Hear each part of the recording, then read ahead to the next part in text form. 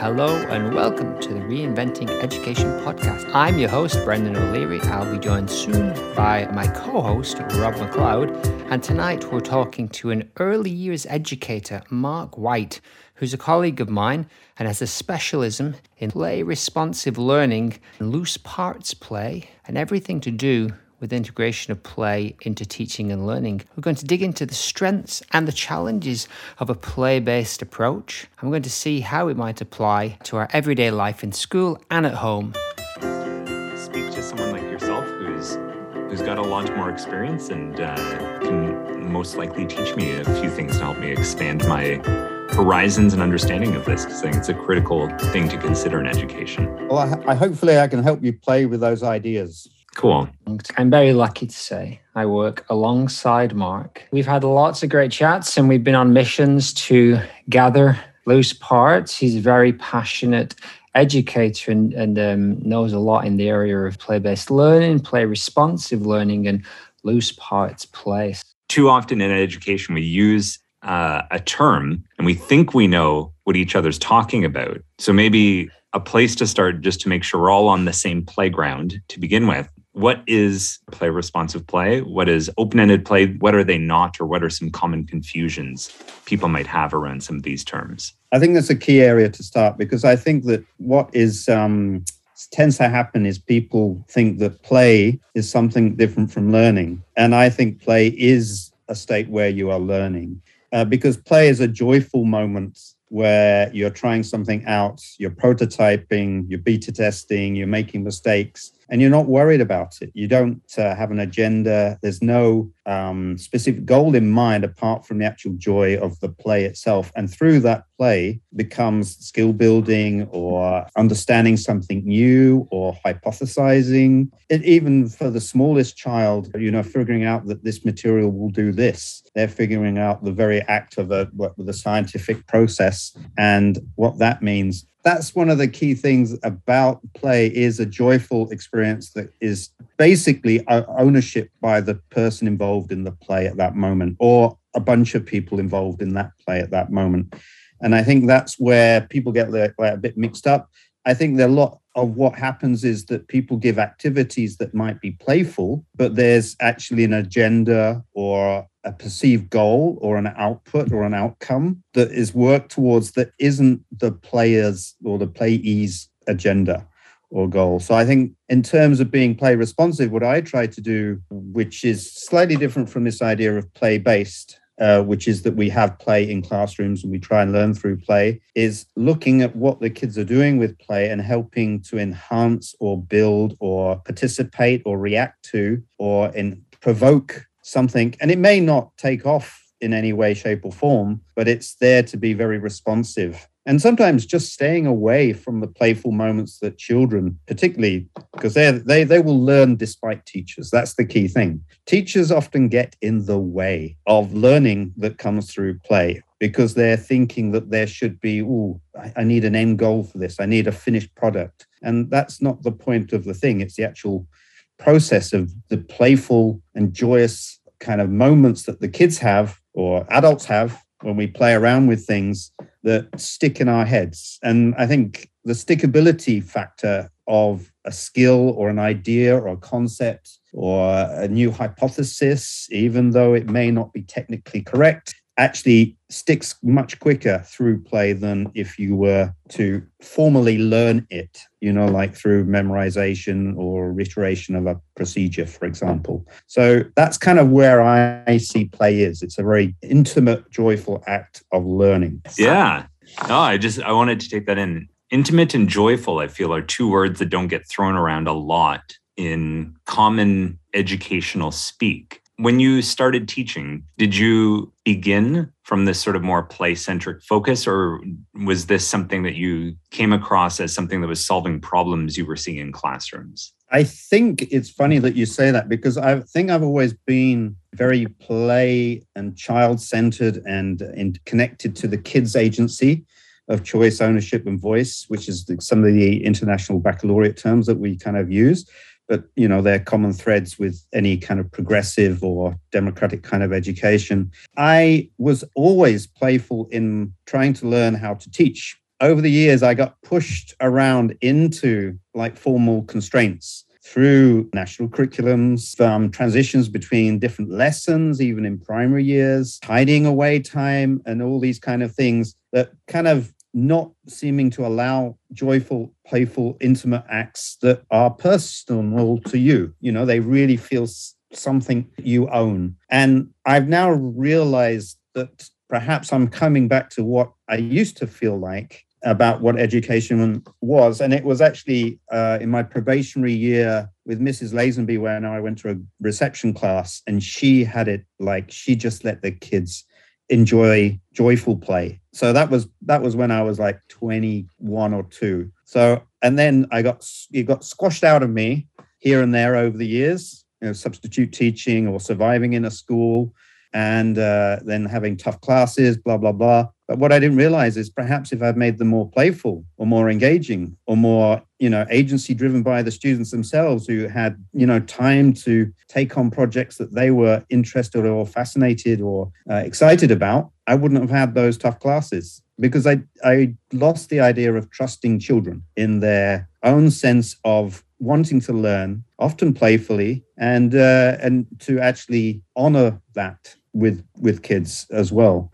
Of course, there are obviously times where you're stepping in to think about appropriateness and things like that, and make sure that there's the skills that allow things to go smoothly, and that's a building process too. That can be done playfully. So I've kind of gone around the houses to come back to being playful again, if you know what I mean. Yeah. And now I'm curious, could you walk me through a day or a week or a month or a unit, whatever, of what we would see in your classroom if we went in there? For me, I'm still trying to wrap my head around, like, how much is this? Is this all the time? Is this most of the time? How have you integrated? And maybe also, just for clarity, what age group are you working with right now? So right now, I'm working with a kindergarten class of 4 to 5-year-olds. So basically, my day starts with their kind of routines that they kind of put things away, and it's very relaxed, and they self-assess where they are in getting these jobs done. So they let me know when they're done, and then depending on what happened, like out of today, over the weekend, I think Saturday school had been making snowmen out of some Play-Doh, and they'd noticed this. And that became a real attractant, you know, that somebody had created something. And that became something that we brought up later in the day, and became like, oh, well, how did they do that? Do you want to do it too? And that was like reacting to what they'd seen in the classroom. But a lot of the time, I think the kids the kind of ideas of what do you want to try and look at and do today. But the moment we're connecting to spaces and how we use spaces around the classroom. So I actually had some provocations put out deliberately by me, which was all these lovely cut pieces of wood, all different shapes, sizes, some old kind of like driftwood, and some like longer branches, some cut little logs, and some very small pieces, and just left it there and just saw what happened. And then I had balances out there as well, with a bunch of materials to see what they would do with those. They were looking at scales and balances last week, so I still kept them out there because there's still this interest. And they've also still developing these ideas of play as a shop, and a shop as a shop front, and thinking about money. And I know Brendan was there actually at one time where they were really interested in using money and thinking about money and playing with money and exchanging money. And again, that was being responsive to those ideas. And for me as a teacher, what I'm assessing is then, they've got an understanding of value. They've got an understanding of money has a worth. And it gets very sophisticated in my monitoring and looking and seeing what the kids know, that helps me have a greater understanding of, perhaps this might help take them a little bit further, or extend it, or not, or just keep well away because it's just going really nicely anyway. And I'm particularly trying to encourage the idea of them scribbling or writing down or putting their ideas in a physical form, either sketching it, scribbling it, or using paper from the waste paper basket and creating things. And I noticed off the bat, we're doing about decorations too, and Christmas, and how we decorate for different festivals or celebrations. And they were starting to make presents and things today. So that was quite exciting. and they were fully forming what a present looks like. They knew that there were ribbons. They knew that it had a shape, a 3D shape. And that was very fascinating, just watching them trialing and erroring to get to their product, and in a very playful, joyful way. So yeah, I'm lucky enough to team teach or be in Mark's classroom pretty regularly. And the idea of various areas of the room being left so that play can happen in different ways there, and the outside area as well. So I'm going to bring in this idea now, Mark, of loose parts play, which is a big part of your teaching and learning, and both in its big loose parts and its small loose parts. It's an integral part of what you do, I think. Can you tell us a little bit about that? Yeah. So for me, loose parts is any kind of material, and they can actually be pre-made toys, like a cash register.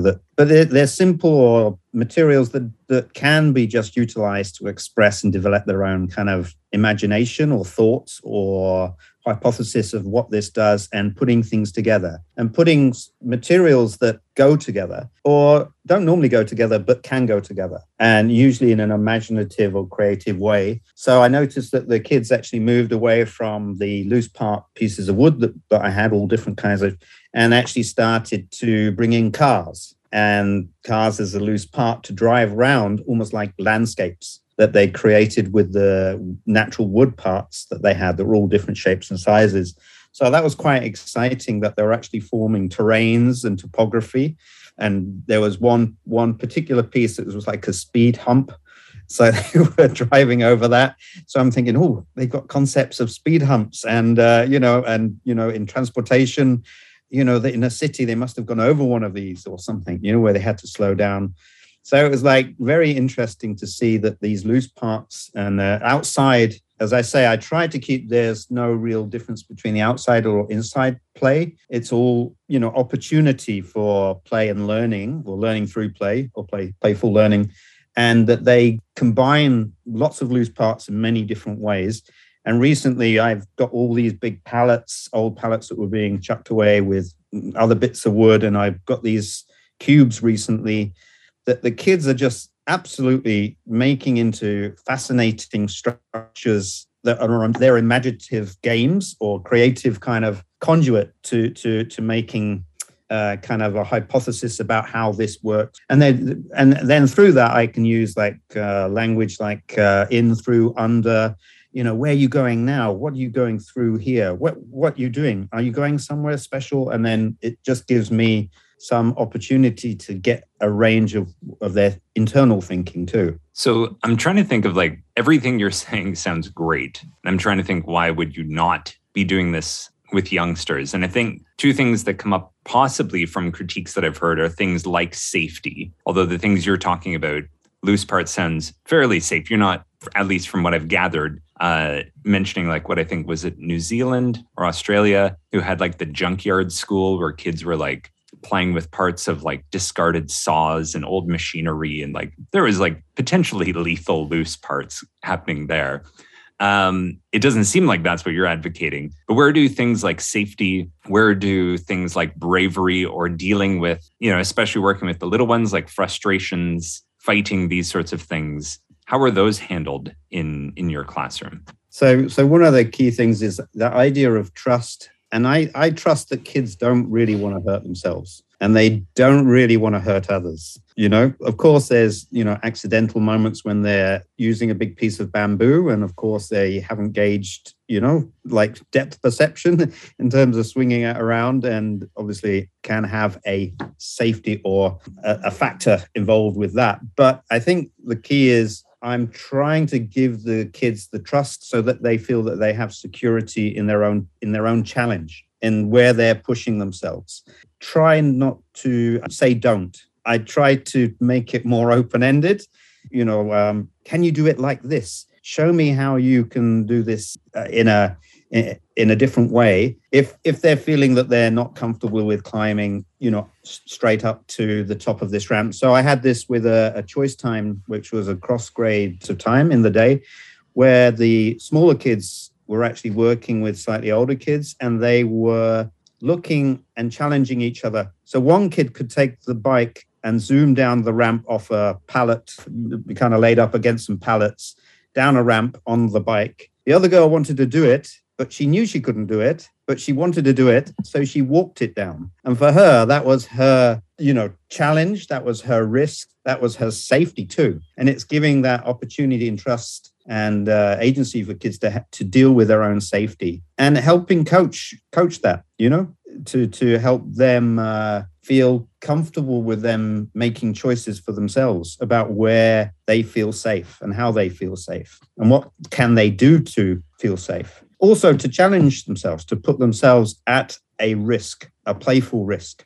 It's often with, already made materials that, break or fall apart. They'll snap like plastic things snap. This idea of being responsive and observation. And, I always tie it back to Freire's stuff, where a lot of Freire's kind of pedagogy of the press was about observing people and then bringing it out. What advice can you give to teachers who might want to move in that direction, but maybe they're a little bit afraid that they're not doing enough or they're not doing the right thing? Where does observation and responsiveness come in to learning?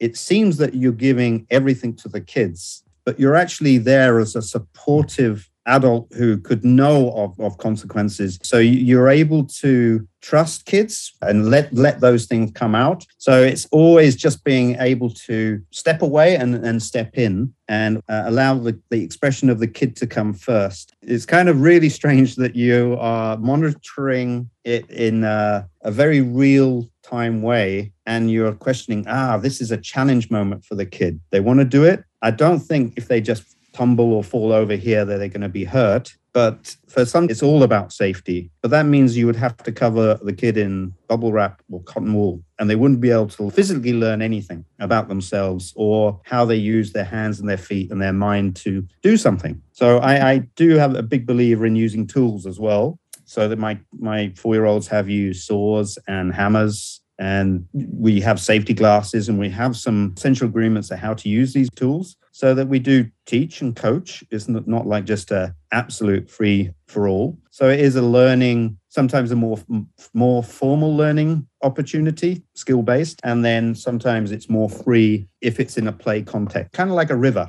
and seeing where those obstacles are, seeing, how can I flow around it, or shall I leave it alone? Or it's kind of very iterative, always trying to see what's happening next or what is going to come out of this moment. Is there a inquiry question that's constantly on your dashboard in those moments when you're being like the river, when you're being flexible, open, present, responsive to what's happening? I was trying to, for myself, piece it together like, what could I take from what Mark's saying? Like, it's something like, is this now what is best serving this kid's learning as that sort of intimate, joyful thing? Is there one question or a few questions that are kind of always informing where you would go to next? This challenge, I think, is just to allow kids to be, and as you say, see where you are at that moment, at that now. Is it a balanced thing? For example, am I going to have to look at their idea of what balance is and help support that idea of what balance is? Like having the bike and walking it down the ramp for her, it would be an inquiry in,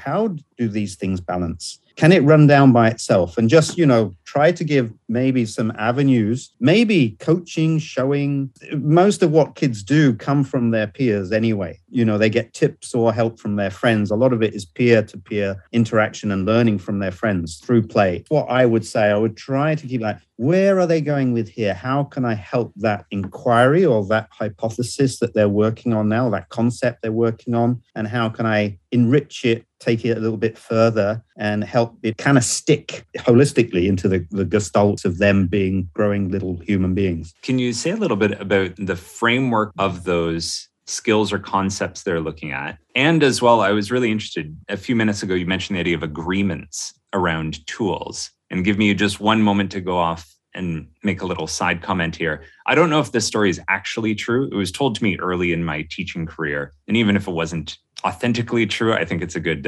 analogy or metaphor. I was told by a head of school that there was a playground where they did not put a fence around the playground because they wanted kids to have sort of the full reign of, there was a combination of like open space and playground equipment and also some sort of, I guess, large loose parts anyways of like tires and things like that the kids could kind of play with, self-organize. And what they found, despite their excited intentions, was the kids kind of just hovered really closely towards things and didn't make use of like the few acres of space that these kids had apparently in this playground. Then they put a fence around the playground. And then miraculously, within hours, kids were making use of all of the open free space within this. And whether or not this is actually true, the kind of like moral of the story was like, well, actually, sometimes putting the fence around the freedom actually brings about more exploration, more freedom, more play, this sort of thing. So I'm curious, where do those impositions of shared cultural agreements between you and the students come in to kind of guide and inform and create maybe some boundaries? And then what are you kind of beholden to in terms of that framework of concepts or skills that students need to have? I think that's a good story. And it's funny, it kind of reminds me of how the, do you know about the Berlin playgrounds? No, I don't. This is actually came up through the insurance companies, the actuary, surveys that they do. And they found that kids with lesser opportunity for self-regulated risk or challenge in later life will have more insurance claims because they haven't worked out what risk or could mean. So the actual insurance companies in Germany in Berlin, for example, pushed to make sure that playgrounds in Berlin engage children in risk and risk management. And that's what I tried to do conceptually or intellectually for the kids. What can they do outside of what they've already done? And that's why I will often bring in new materials in different ways or different contexts. We collected these cubes that were actually used as seating, and I left them there. And the kids are now wonderfully playing with all these uniform cubes in such exciting, interesting ways. Again, they're extending themselves. And I am looking to see if I might have to put some essential agreements there. But so far, no, because they don't want to get hurt. They want to be playful. They want to have a good time. They want to play with their friends. They wanted to make it inclusive. And they want to challenge themselves. So it's all about what can they do with these things. The playground now is well populated with all of these large, loose play.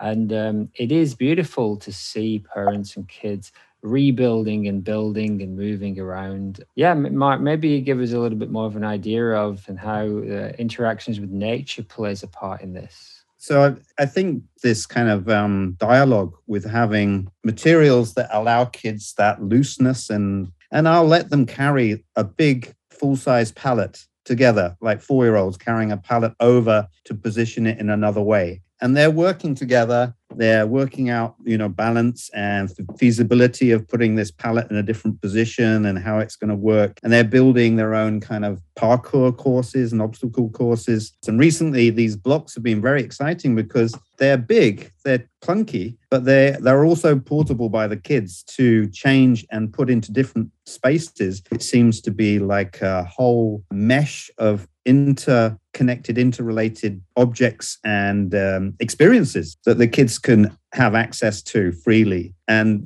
that's the exciting thing. It's like never ending and it's always changing. It's organic and it's changing because the kids are making it change or their skill set is improving in some areas. Like even the smaller children who are 3 are actually gaining that challenge and skill building from climbing the pallets and running down the ramps. And you can actually see their confidence and their joy in it and in achieving something has been very valuable. And that goes on to the idea of planting out mondo grass using full-scale tools, like they were using proper spades and trowels, all full size. I don't get kids yucky little plastic trowels that are pointless. They have to use the full, complement of tools. They had to go and use the wheelbarrow and work together to make sure they didn't tip it. And they did. And then they took it over and we planted out some mondo glass to green the garden. So it's always that exciting possibility of what is going to change, what's going to happen next. And it's in the kids' hands. Don't make the best play course. Don't make it better because you've just taken your adult agenda and you thrust it on kids. And you had no inkling about what they were excited or interested in or what creativities had come into course or the thing that they made that wasn't right to an adult's mind. Oh, the splinters are the kids going to get. Well, yeah, splinters. That's okay. Get a splinter. You'll know how to handle a piece of wood so you don't get a splinter next time. You mentioned some of the older kids getting involved here. I'm typically kind of teaching grades 4, 5, 6, 7, kind of the middle school age. Everything you're saying makes total sense to me with my experience in kindergarten, with my experience in primary. Why does this disappear the further we move up a school? And that I realize that could be an hour-long answer. And on top of that, what could I bring to myself, where our skills aren't balance or things like that? The skills I'm focused on are like, the writing curriculum from the English curriculum. Where could I bring some of this into a middle or a high school or even a post-secondary context? I think, or am I envisioning play incorrectly here by detaching it from education? No, I think play is integral to education. I was teaching grade 5 2 years ago. I would have, like the old idea of a genius hour, where kids could just enjoy their own time making a project. I'd help them with skill building and they would be playful about it. And in fact, then I started bringing in a maker tinker space that the kids could access at any time in the classroom and have materials and tools. And I had some kids who were more experienced with these, and they were almost like the cohort teachers. What we tend to think is that they only have play at recess, but, learning should be a playful activity. So it could be that, if you're writing, if you're doing a genre, get the costumes that connect to that genre. If it's a horror thing, get them dressing up in horror, act it out. I mean, make it more visceral, more real. The playful moment of showing their play, with the roles that they were going to do and the props that they needed and putting those together. So it was kind of powerful to think that play should still be there, but as you say, Rob, it goes. There was another thing I would say is that I always try to give kids at least 2 hours outside every day. Play can be there, but you feel as though you're not teaching or you're not earning your salary or your whack or your money or whatever if you're not in contact with kids in a teachery way rather than a playful way. I would say here, Mike, it might be good to talk about the idea of assessment within play, responsive learning. You've done a lot of work recently with the idea of learning stories. And, we do have a framework, and we use an Ontario framework for the kind of skills and objectives that kids are doing. But what you'll do is you've internalized a lot of that framework, and you have references so that you can see it when it appears in your learning, and that plays a big part in your assessment. And that's kind of a different way to teach, to learn, to assess. I just wonder if you could tell us a little bit about this idea of learning stories as a way to assess and reflect. So what I've tried to do is that these learning stories should be really the kids' story about how they felt about them doing a particular thing that they enjoyed, and really trying to give it in the kids' hands by letting them through video, largely through video, and them showing the things they were doing or the materials they made or how they were playing, and even taking photos of what they were playing at the time. And the Ontario curriculum we use, what I tried to do was think of the skills there or the concepts there that I could perhaps identify and have the kids in a conversation, in a conferring kind of context, sometimes during the activity or during the play, and try to capture the kids' understanding through their own words. For example, I gave one for a kid about, we're doing about spaces and how people use spaces, community spaces.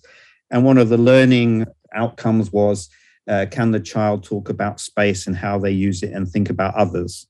In one particular kid started to think, oh, well, perhaps if I did it this way, it wouldn't be dangerous. So it was like really trying to use those outcomes to help enlarge on the conversation I have with the kids, the dialogue I have with the kids. And not always they can articulate. So I would just use my observations of what I saw too, which is my best guess of what they understood about that skill, for example. And just walk me through this. Learning stories is something I've heard about plenty, but what's like the duration of this and who's the audience? Is this something that's reported back to parents? Is this something that's reported internally within the school? For anyone who's unfamiliar with the idea of learning stories.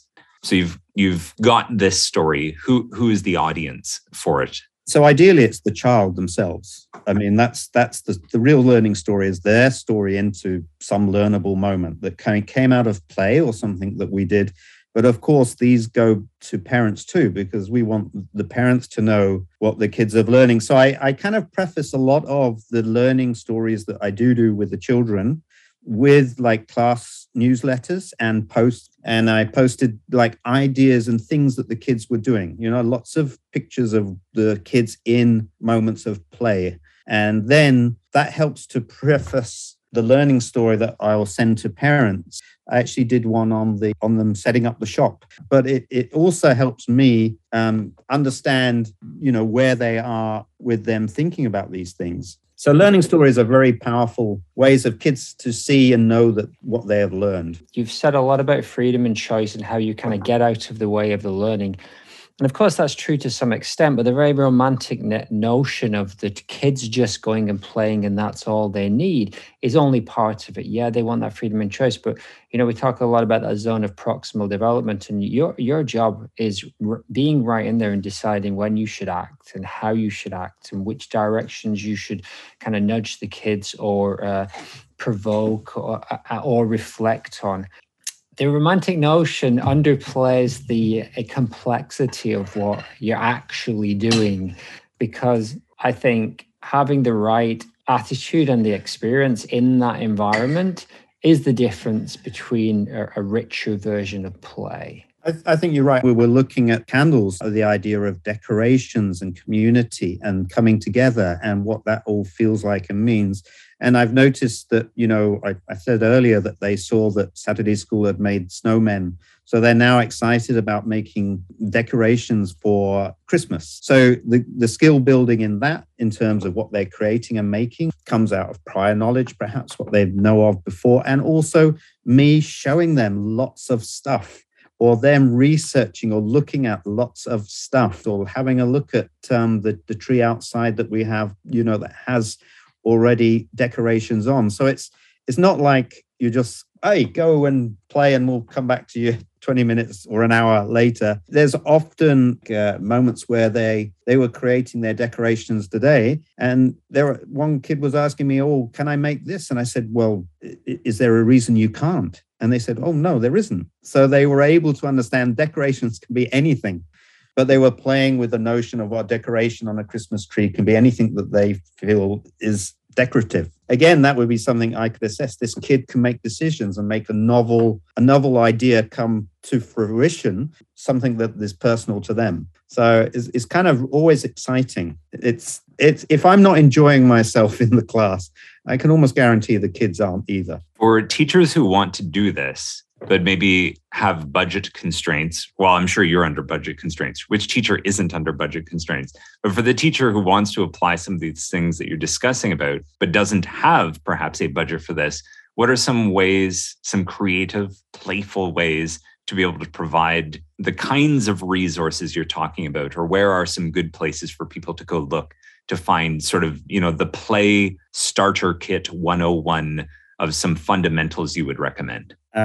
Well, how shall I say this? Start looking around the environment. Start looking in dumpsters. Start looking outside shops where there are bread boxes and that they're not using anymore. Pallets of wood, chopped up wood, any kind of loose part like bottle tops or offcuts from the local DIY shop.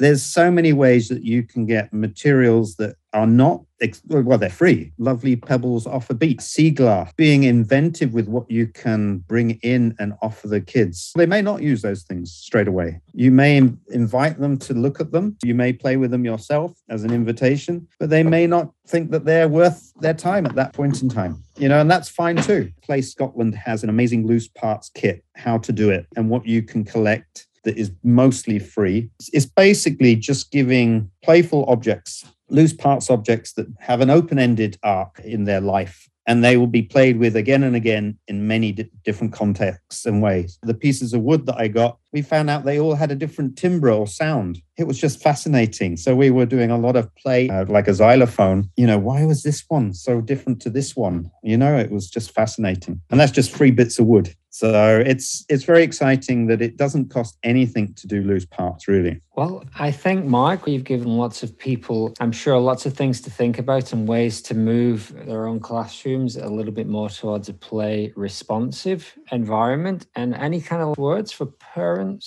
who are wanting to bring this into the home? Parents are some of the best play workers around because they're with their kids most of the time. What parents hopefully don't do is think that what they're doing is anything less important what happens at school. Playing with your kids in interesting, exciting ways with loose parts. And as I say, you don't need expensive toys or made toys. In fact, they actually can stifle or disrail play in lots of ways because they're only one thing. They only work in one way. They only have one kind of choice, where lots of loose parts or lots of natural materials often have many different ways of being played with and play too with the kids. So I'm certainly developing my skill, my craft, or my understanding right now. Be playful yourself. I hope parents and teachers play and have fun.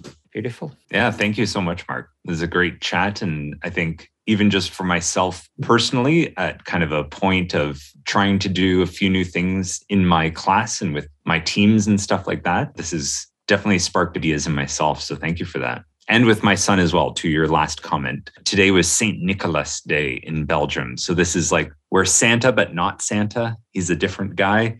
Comes on December the 6th. Yeah. And my son did get a little toy piano. He's 2. And then you get the orange as well. We did. We got the mandarins. There you go. Yeah. Mandarins. The whole 9 yards. Mark was a curriculum coordinator at the German school over here. Really? At one point, yeah. Of which German school? The one in Kobe, Mm. Japanese German school. That's Oh, wow. that's episode 2 when Mark tells us the stories of his time as a curriculum coordinator at the German school in Kobe. He's got many, many fun stories. I have to think carefully about which ones I tell. We'll do a back and forth because I'm currently at the German school in Brussels here. So Fantastic. Well, thanks very much, Mark. I shall see you tomorrow, bright and Really? early. So you can't help me with the planks? We'll see. I'll let you know. I need to pick up 50 planks to make the outdoor classroom. Well, I'm driving the truck, so I need someone to hold my hand. All righty. 2-tonner. Okay. Good night. all right, Mark. Cheers, Mark. Pleasure, man. See ya. Later. Bye-bye.